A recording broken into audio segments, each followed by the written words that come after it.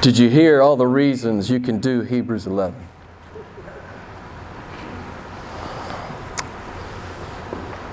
He's the mighty one of Israel, the God of Jacob, fierce, I love it, fierce and great, before whom the earth bows and the mountains melt like wax.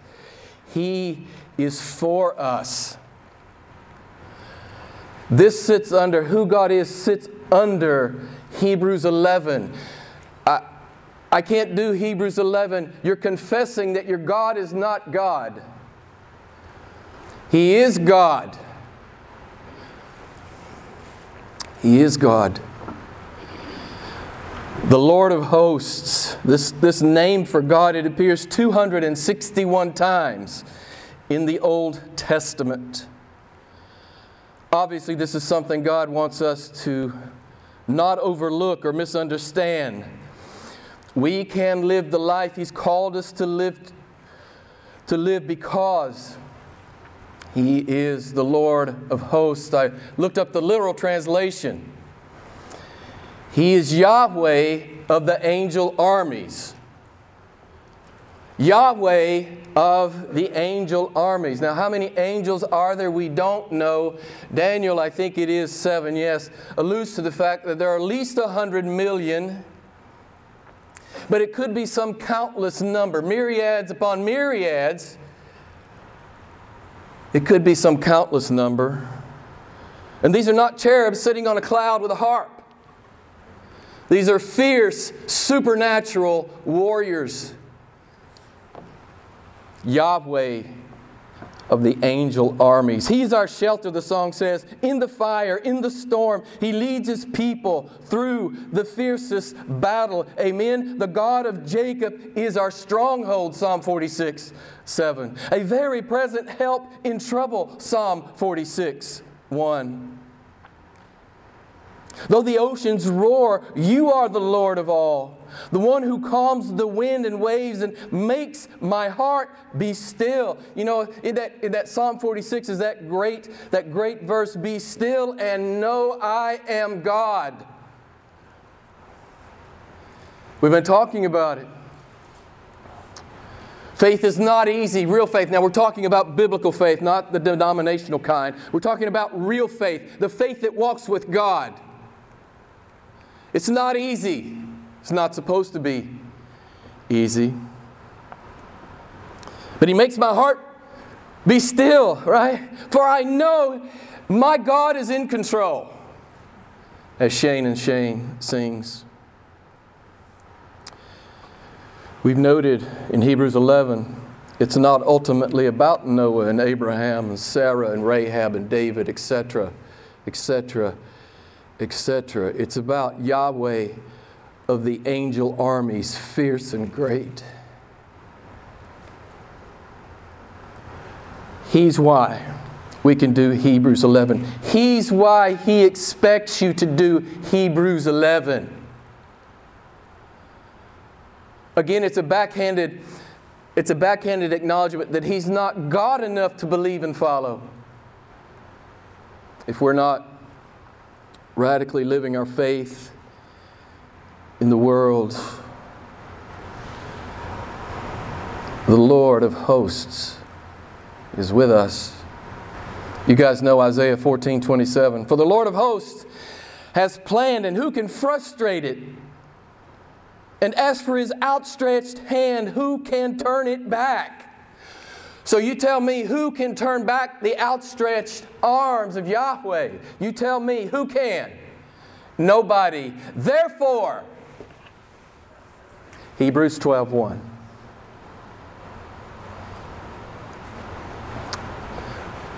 There's always a therefore with Yahweh. There's always a therefore with Him. He says, I am God. Nobody else is God. Therefore, Hebrews 12:1, since we have so great a cloud of witnesses surrounding us, let us also lay aside every encumbrance and the sin which so easily entangles us, And let us run with endurance the race that is set before us, fixing our eyes on Jesus, the author and perfecter of faith, who for the joy set before him endured the cross, despising the shame, and has sat down at the right hand of the throne of God. If we believe what God has told us about Himself in the Scriptures, why wouldn't we do Hebrews 11 with abandon? Why would we not do it? There is no good reason except that we don't believe Him. So yeah, I've loved preaching through Hebrews 11. I could probably do it. Just keep preaching, through it for a year, but fun for me, not so much fun for you. It's such a foundational chapter for every lover of Jesus. In Hebrews 11, God says, here is genuine, biblical, saving, born-again faith. Now, we all know if we've been in the church for a while, doesn't really matter which church we've been in, most of them get it wrong. Men in pseudo-Christianity tend to want to make faith something less than this, something less than God says it is in Hebrews 11, maybe something a little more comfortable and a little more manageable. Man, denominations are good at this. We're really good at this. Men in pseudo-Christianity tend to want to make faith more abstract, maybe somewhat intangible and vague and shall we say, academic. Men in pseudo-Christianity love to reduce faith to an act of mental assent. I'll believe some facts. I'll believe some propositional truths and, attend church if it's not too inconvenient. This is what faith looks like in most of the modern church. God says that is not what I'm talking about. It's not what I'm talking about. In Hebrews 11, He's given us a definition of faith. And then so religious professionals like me can't dumb it down. He gives us 16 named illustrations. And then He has a category called the prophets, which is another 15 or 16 guys. Effectively, what He tells us, as we have learned in the last few weeks, the genuine biblical saving faith is real men and real women with real faith in a real God, making God famous on the earth. Some of you don't know that's your job. If you're a Christian this morning, your first and last job is to make Jesus famous on the earth. Why did David fight Goliath? We saw it last week. That the whole world would know that there's a God in Israel. And with our lives, right? With our lives, everyone in our orbit's supposed to know that there is a God in Israel. God says, real faith, it's real blood, real sweat, and real tears. Sometimes tears of joy, but sometimes tears of sorrow. We talked about the fact that the name it and claim it's the prosperity people, they apparently never read Hebrews 11, at least the last half of it. God says real faith shows up. It works. It struggles. It fails. It gets up. It repents. It stands. It fights. It does righteous acts. It sees miracles. It conquers. It obtains promises.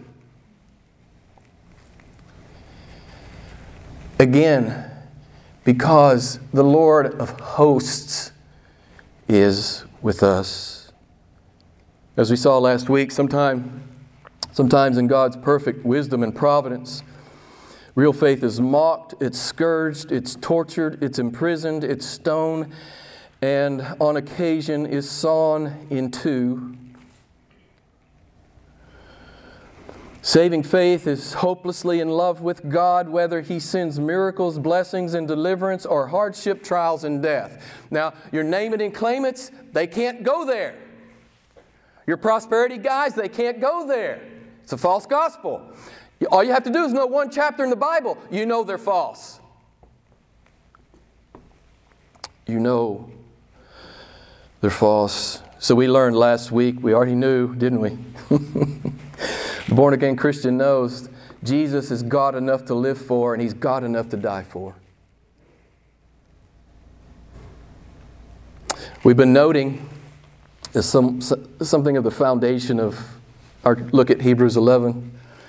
Psalm 63:3, that God's loving kindness is better than life. It's why the men and women of Hebrews 11 lived like they lived. And of course, we looked at that passage in the New Testament which echoes that reality. Philippians 1:21, to live is Christ, to die is gain. We understand, the born-again soul understands that God is better than anything this life can give, and God is better than anything death can take. And if you don't know that yet, I don't think you've met Him yet. Because if you've met Him, you get it. You get it. You get it.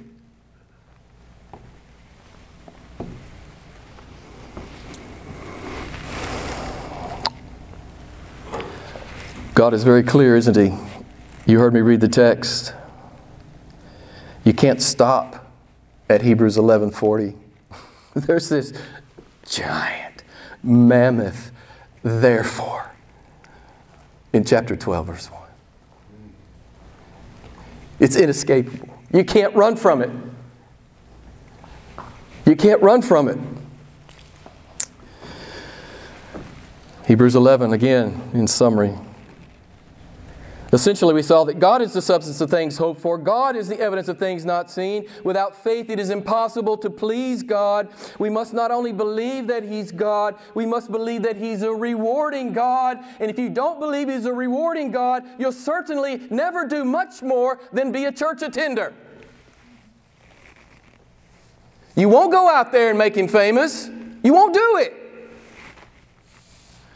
But if you know He's faithful, you know He's a rewarder, you know He's competent,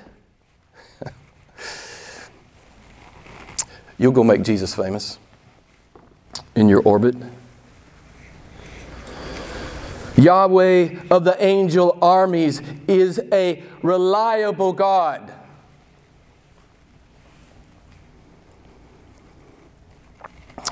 Therefore, He says, yes, it would be ministerial malpractice to leave that hanging there. Obviously, our lives differ greatly from Noah and Abraham and Sarah and the rest, but the heartbeat's the same, amen? The heartbeat is exactly the same. I love this beautiful God, and I am wholly His. That's the heartbeat of true faith.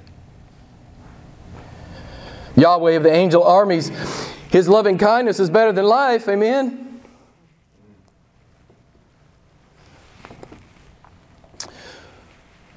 The world read off of these men and women's lives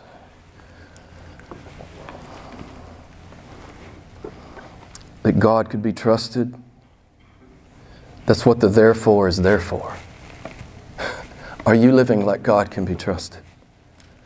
I mean, is it evident in your life? Is it conspicuous in your life? I live the way I live because God can be trusted. God is unapologetic in Hebrews 11. Go do it! It's right there. You heard me read it. You heard Joe read it. We've read it twice already. I might read it again. Therefore, go do it.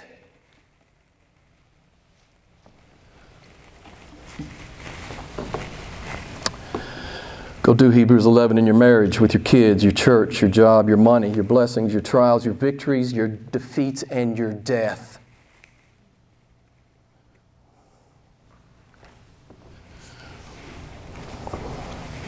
God says, I'm God enough for you to go do it. Do you believe Him?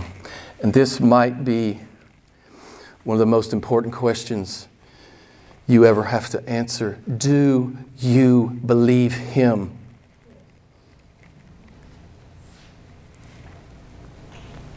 Do you believe He's God enough? Verse 1, again, we've read it twice. I won't read it again, I don't think. But the main point of the verse is at the end. It's the imperative to run. Now we know this is a New Testament analogy and metaphor. The Apostle Paul really likes this metaphor, this analogy. 1 Corinthians 9, Paul says, I run with an aim. I run to what? I run to what? Win. Are you?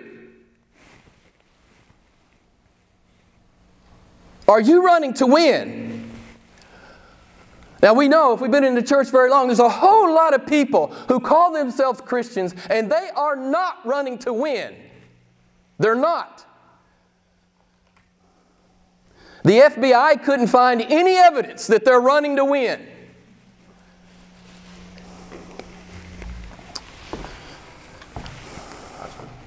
It's the imperative. Therefore, run. Run the race of faith. It's what my people do.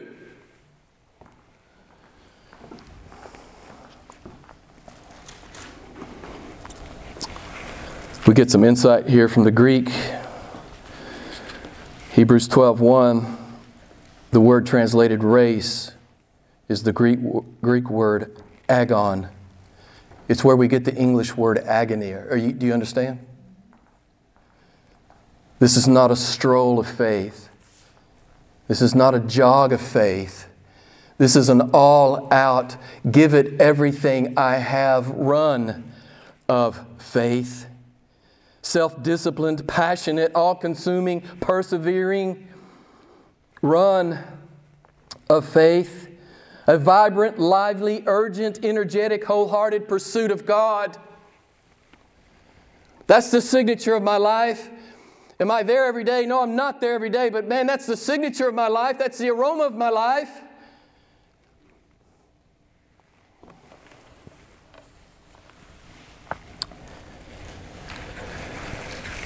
As we make our way through these two verses, I want us to test ourselves. Are we running or are we coasting? Are we half-hearted and lukewarm, or are we engaged in a wholehearted pursuit of this beautiful God? Are we, as verse 1 says, running with endurance? Now, I can't tell you how many Christians I've run into in the past, and the first hard spot comes and they bail. There's no endurance at all, right? Oh, I'm a little upset about this. So much for God. Like, who gets hurt there? I'm disappointed with God. He didn't perform adequately for me.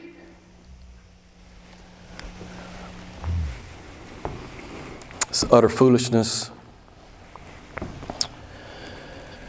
Do we believe, as the song sang, that the Lord of hosts is on our side, even if it doesn't look like it right now? The guy that got sawn in two, right? The guy that was tortured. The guy that was put to death. God is challenging us. Are you in the race, or are you merely a spectator?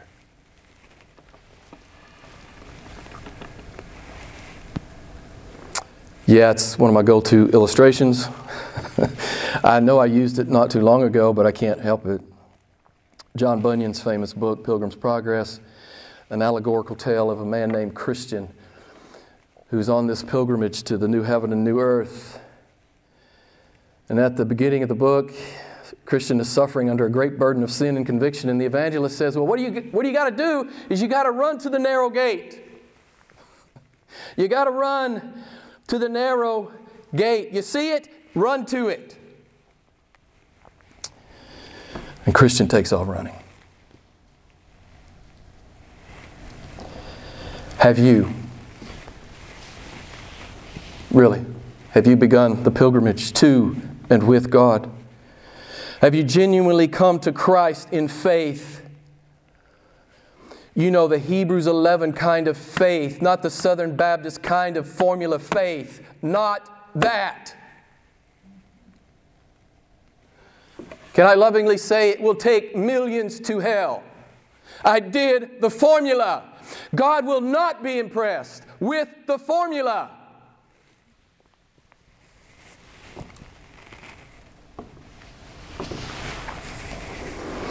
Have you made a profession of faith, a genuine public profession of faith?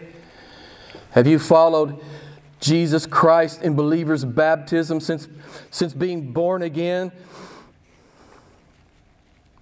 And yes, here's the definitive evidence. 1 John, the definitive evidence of true conversion. Are you walking with God and obeying God? This is your assurance. Not that you obey perfectly, but man, I'm on that path. Right?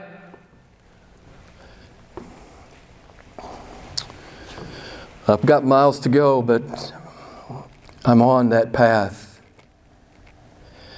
Yes, these truths in Hebrews 12, 1 and 2 principally address those who are already in Christ. But man, here's this open invitation for any of you who are not.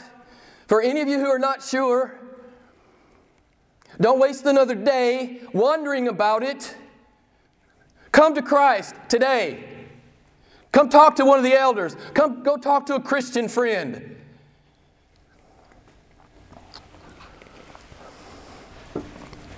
If you're not running and you honestly know you're not running, then today start running.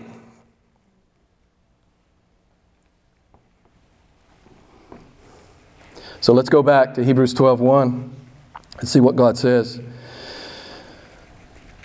about running this race. First, He talks about this cloud of witnesses. Obviously, it's the men and women of Hebrews 11.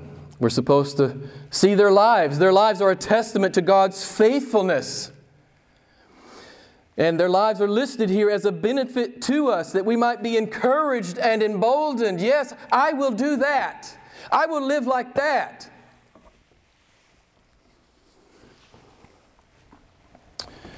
Some confuse this text and claim that the men and women of Hebrews 11 are watching us from heaven and cheering us on. That is absolutely wrong.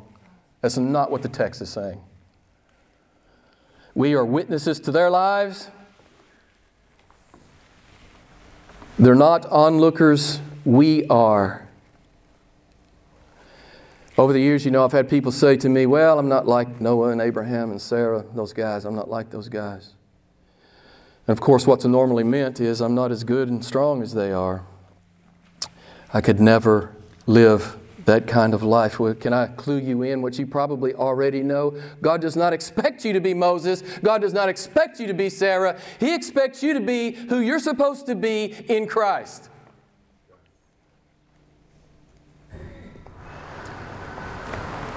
Every child of God has a unique path through Hebrews 11. We all have a unique path through Hebrews 11 on our pilgrimage to the new heaven and new earth. Let me ask you this.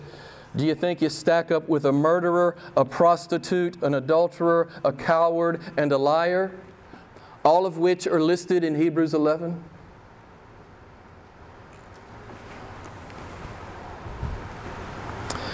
But what did they do? They repented, they believed, they obeyed, and they finished with God. Some of you just need to decide to finish with God. Man, I'm going to finish with God. I'm not going to coast on out. I'm going to finish with God.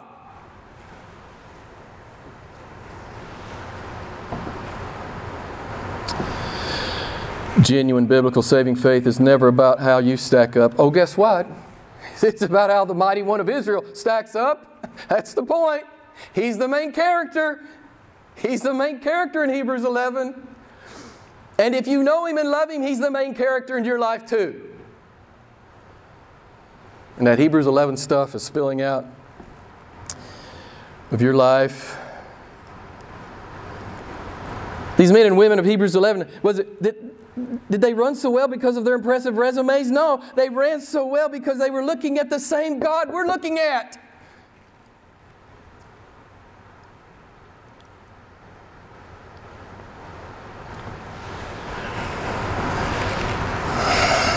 You know, the Apostle Paul, one of the greatest men who've ever walked the planet by anyone's measure. You know his formula, Philippians 4:13, I can do all things through Christ who strengthens me. Is that the formula you live by? You know, when obedience gets hard, is that your default? I can do it. If He's calling me to it, I can do it. I can do all things through Christ who strengthens me. Because mountains melt like wax before my God. Amen? Wow.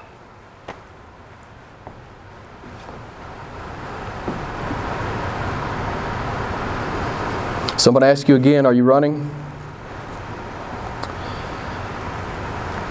Based on what Paul has said to us here in Philippians 4:13.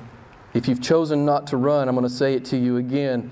Backhandedly, you are saying, Jesus, you are not God enough to walk with, to run with, to believe, to trust, and to obey when it gets risky and hard and costly. You're not God enough, and I won't do it.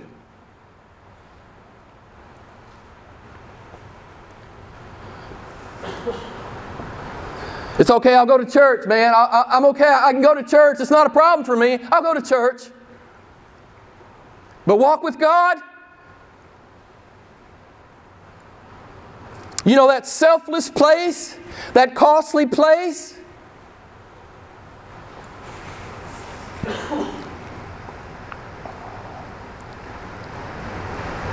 Over and over again, Isaiah, those middle chapters of Isaiah, God says, I'm God. Nobody else is God. You know, that's either evident in your life or it's not. Secondly, in verse 1, God says, here's what you have to do to really be in the race. You have to lay aside every encumbrance. Okay, so we got two things here, encumbrance and sin. Not the same thing. He talks about encumbrance and he talks about sin. We'll touch on that in just a moment. Let's stay with the running metaphor here. These encumbrances, it would be like a world-class athlete showing up to run the marathon with a 40-pound backpack on.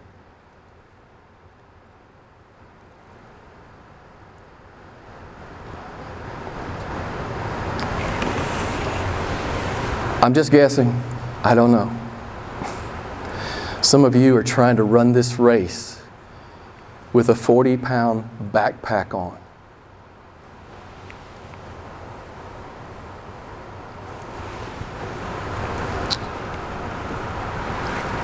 These encumbrances, what are we talking about?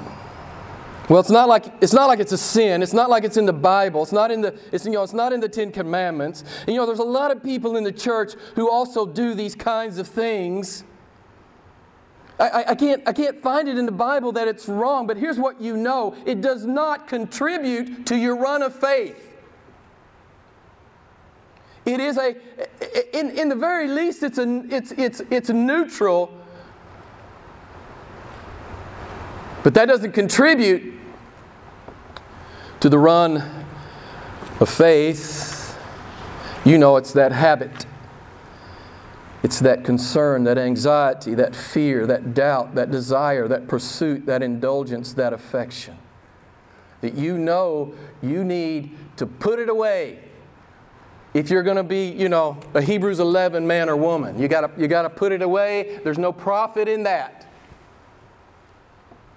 I love, one of these days I'm going to preach a sermon and not quote Piper or MacArthur, but that's not going to happen today.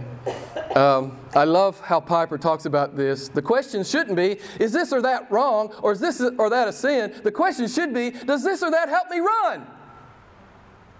Does it help me run? Then he says this, look hard at your life and be ruthless about what stays and what goes. Great advice. But there's something else here, isn't there? That's important for us to understand. What was the encumbrance of the Hebrews? This is a book to the Hebrews. What's the encumbrance? The writer is is focusing in on. It's their Judaism.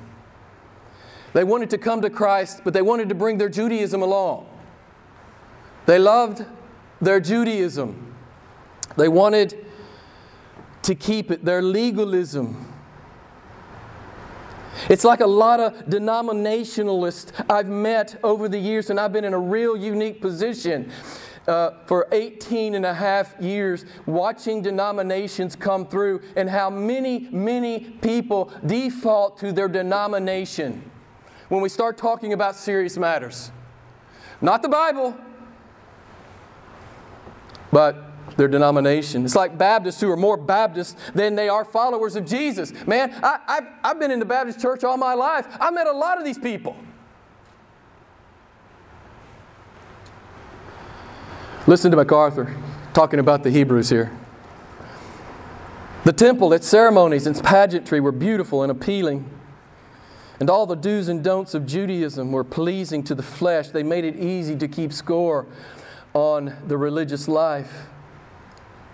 But these were all heavy weights like a ball and chain to the spiritual life of faith. These would-be Jewish believers could not possibly run the Christian race with all of this excess baggage. I love what Charles Spurgeon says about pseudo-Christianity. He says it's painted pageantry to go to hell in.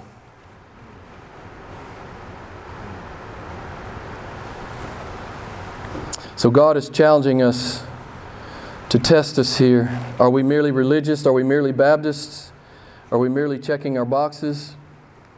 Or are we true disciples? And have we laid aside all the self-righteous denominationalism?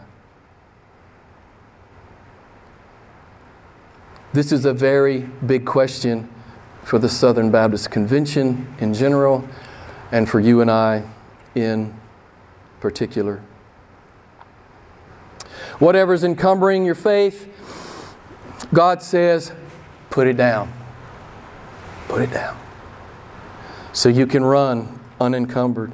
And then the Lord says something about the sin which so easily entangles us. I've always loved the cut. Is that how you say it? Kudzu? Kudzu, is that right? The kudzu vine? It grows like 1.5 feet a day or some kind of crazy thing. I love the analogy here. The kudzu and sin. Right?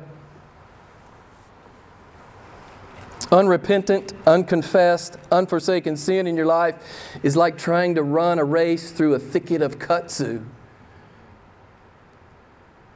And if you don't deal with it, it doesn't stay the same. It gets worse and bigger and bigger and bigger.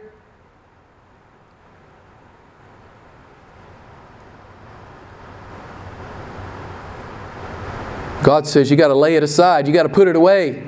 You can't handle that anymore. You got to put it down. And you got to run. You got to deal with your sin. You know, the Puritans talk about keeping a short account with God. You got to keep your accounts short with God.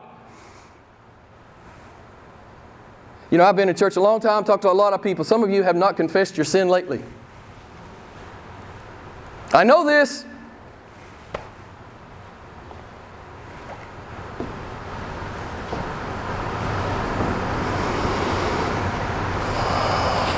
Eugene Peterson's paraphrase of Hebrews 12:1 is pretty good. I'm going to share it with you. I don't recommend the Message Bible, but it's pretty good.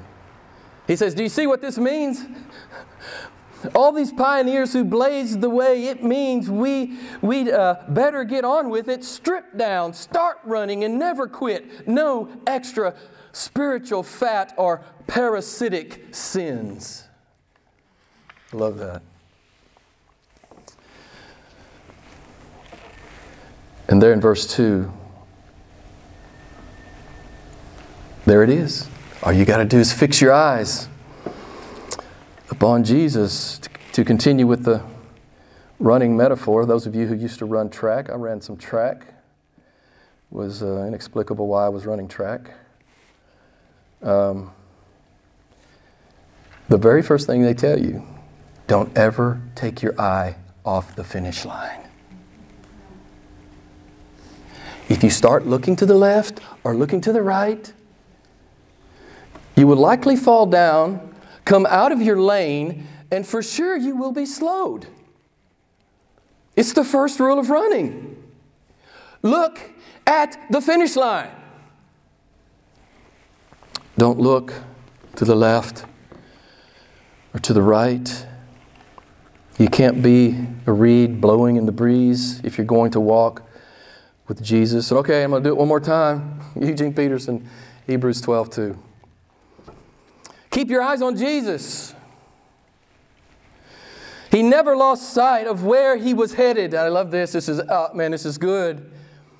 That exhilarating finish in and with God. Amen? Some of you aren't thinking about the exhilarating finish. Seriously. You haven't thought about it in a long time. When the heart obedience presents itself, you're looking at it. You're not looking at the exhilarating finish with God. God expects you to look at the exhilarating finish with God. And all this pales. All of this pales. I'm looking at the exhilarating finish of Yahweh of the angel armies. And you can't help, you look at Yahweh of the angel armies, you can't help but be emboldened and encouraged. And shall I add, enthusiastic.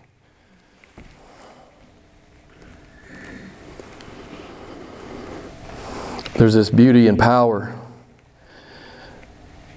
as we've been noting throughout our look at Hebrews 11. And we saw this beautiful thing last week, right?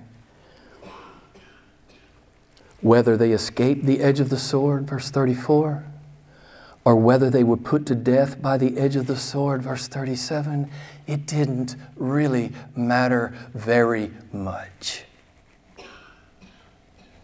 They were looking at that exhilarating finish with God.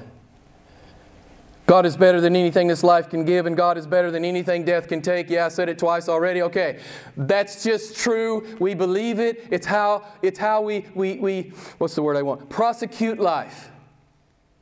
Believing that.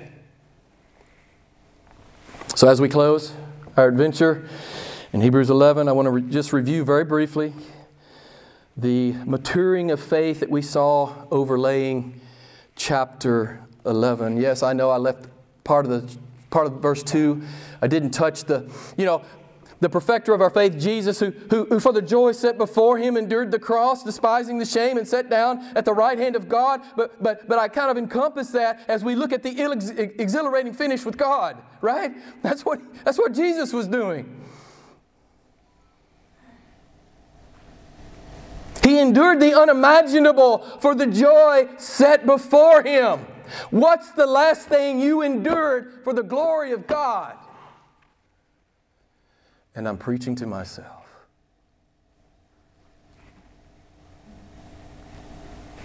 So, the maturing progression of faith that we saw in the chapter, verses 7 through 12. Real faith always is initiated by God and the Word of God. God warned Noah, God called Abraham, God promised Sarah. And here's what I know. God is making an overture to you this morning because here you sit in His church under the Word of God. God is making an overture to you. Now you can walk out and ignore it to most likely your eternal costs, or you can humble yourself and come to God this morning. I'm not talking about formulas. I don't care about formulas. I don't do formulas. I'm talking about coming to God.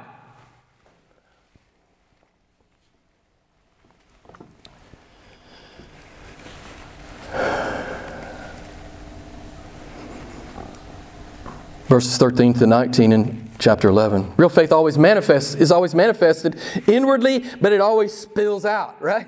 We saw that in these lives. It's always conspicuous. Verses 23 to 29. Real faith makes those hard decisions to obey God when it's costly. Right? We saw that in Moses' life. Verses 30 to 38. Real faith knows God's loving kindness is better than life, and that to live is Christ.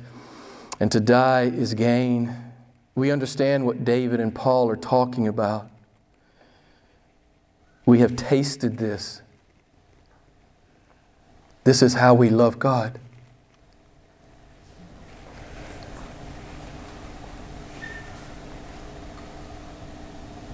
So, I think this will be the second time I've closed. Let's go back to Christian in Bunyan's Pilgrim's Progress. Took off running for the narrow gate. You know this because I bring it up maybe 3 or 4 times a year. But I love it. If you give me a better illustration, I'll use it.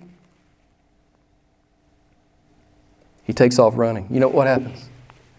His friends and his family and his fellow church members try to get him to stop. You don't have to be a maniac. You don't have to be an extremist.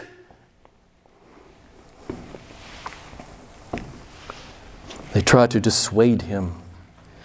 You know, when I left to go to seminary, the most negative things that were said to me were said by church members. And I think part of it was well-intentioned. I think part of it was, you know, Jim, we're concerned for you. This is kind of risky. You probably shouldn't do this. You know, you're at the height of your earning capacity. You probably, you know, you got a kid in college. This is not wise. Not one Christian came to me with Hebrews 11. Not one. Not one. But that's okay. I'm not looking at them. I'm looking at Yahweh of the angel armies. Amen?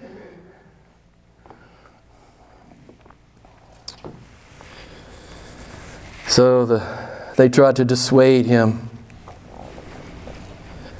from running. And you know what he did? What did he do? I've told you this a couple, 3 times now.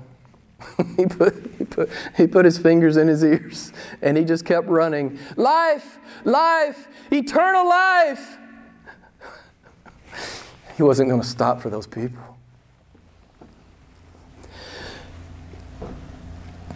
God's loving kindness is better than life. It's just true for the Christian. It's just true. It doesn't matter where it takes me. It doesn't matter what I forsake. It doesn't matter what I give up. It doesn't matter what it costs.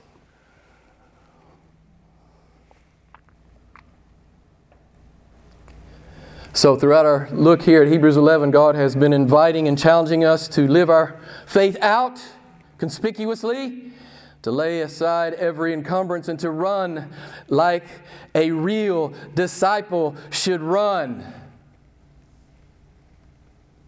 It won't be easy. It's not supposed to be easy, but it is life. It's better than sitting in front of the television.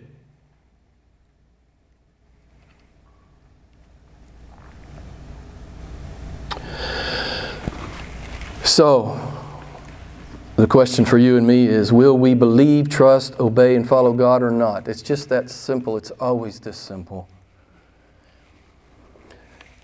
And I will close by encouraging you, the 3rd time I've closed,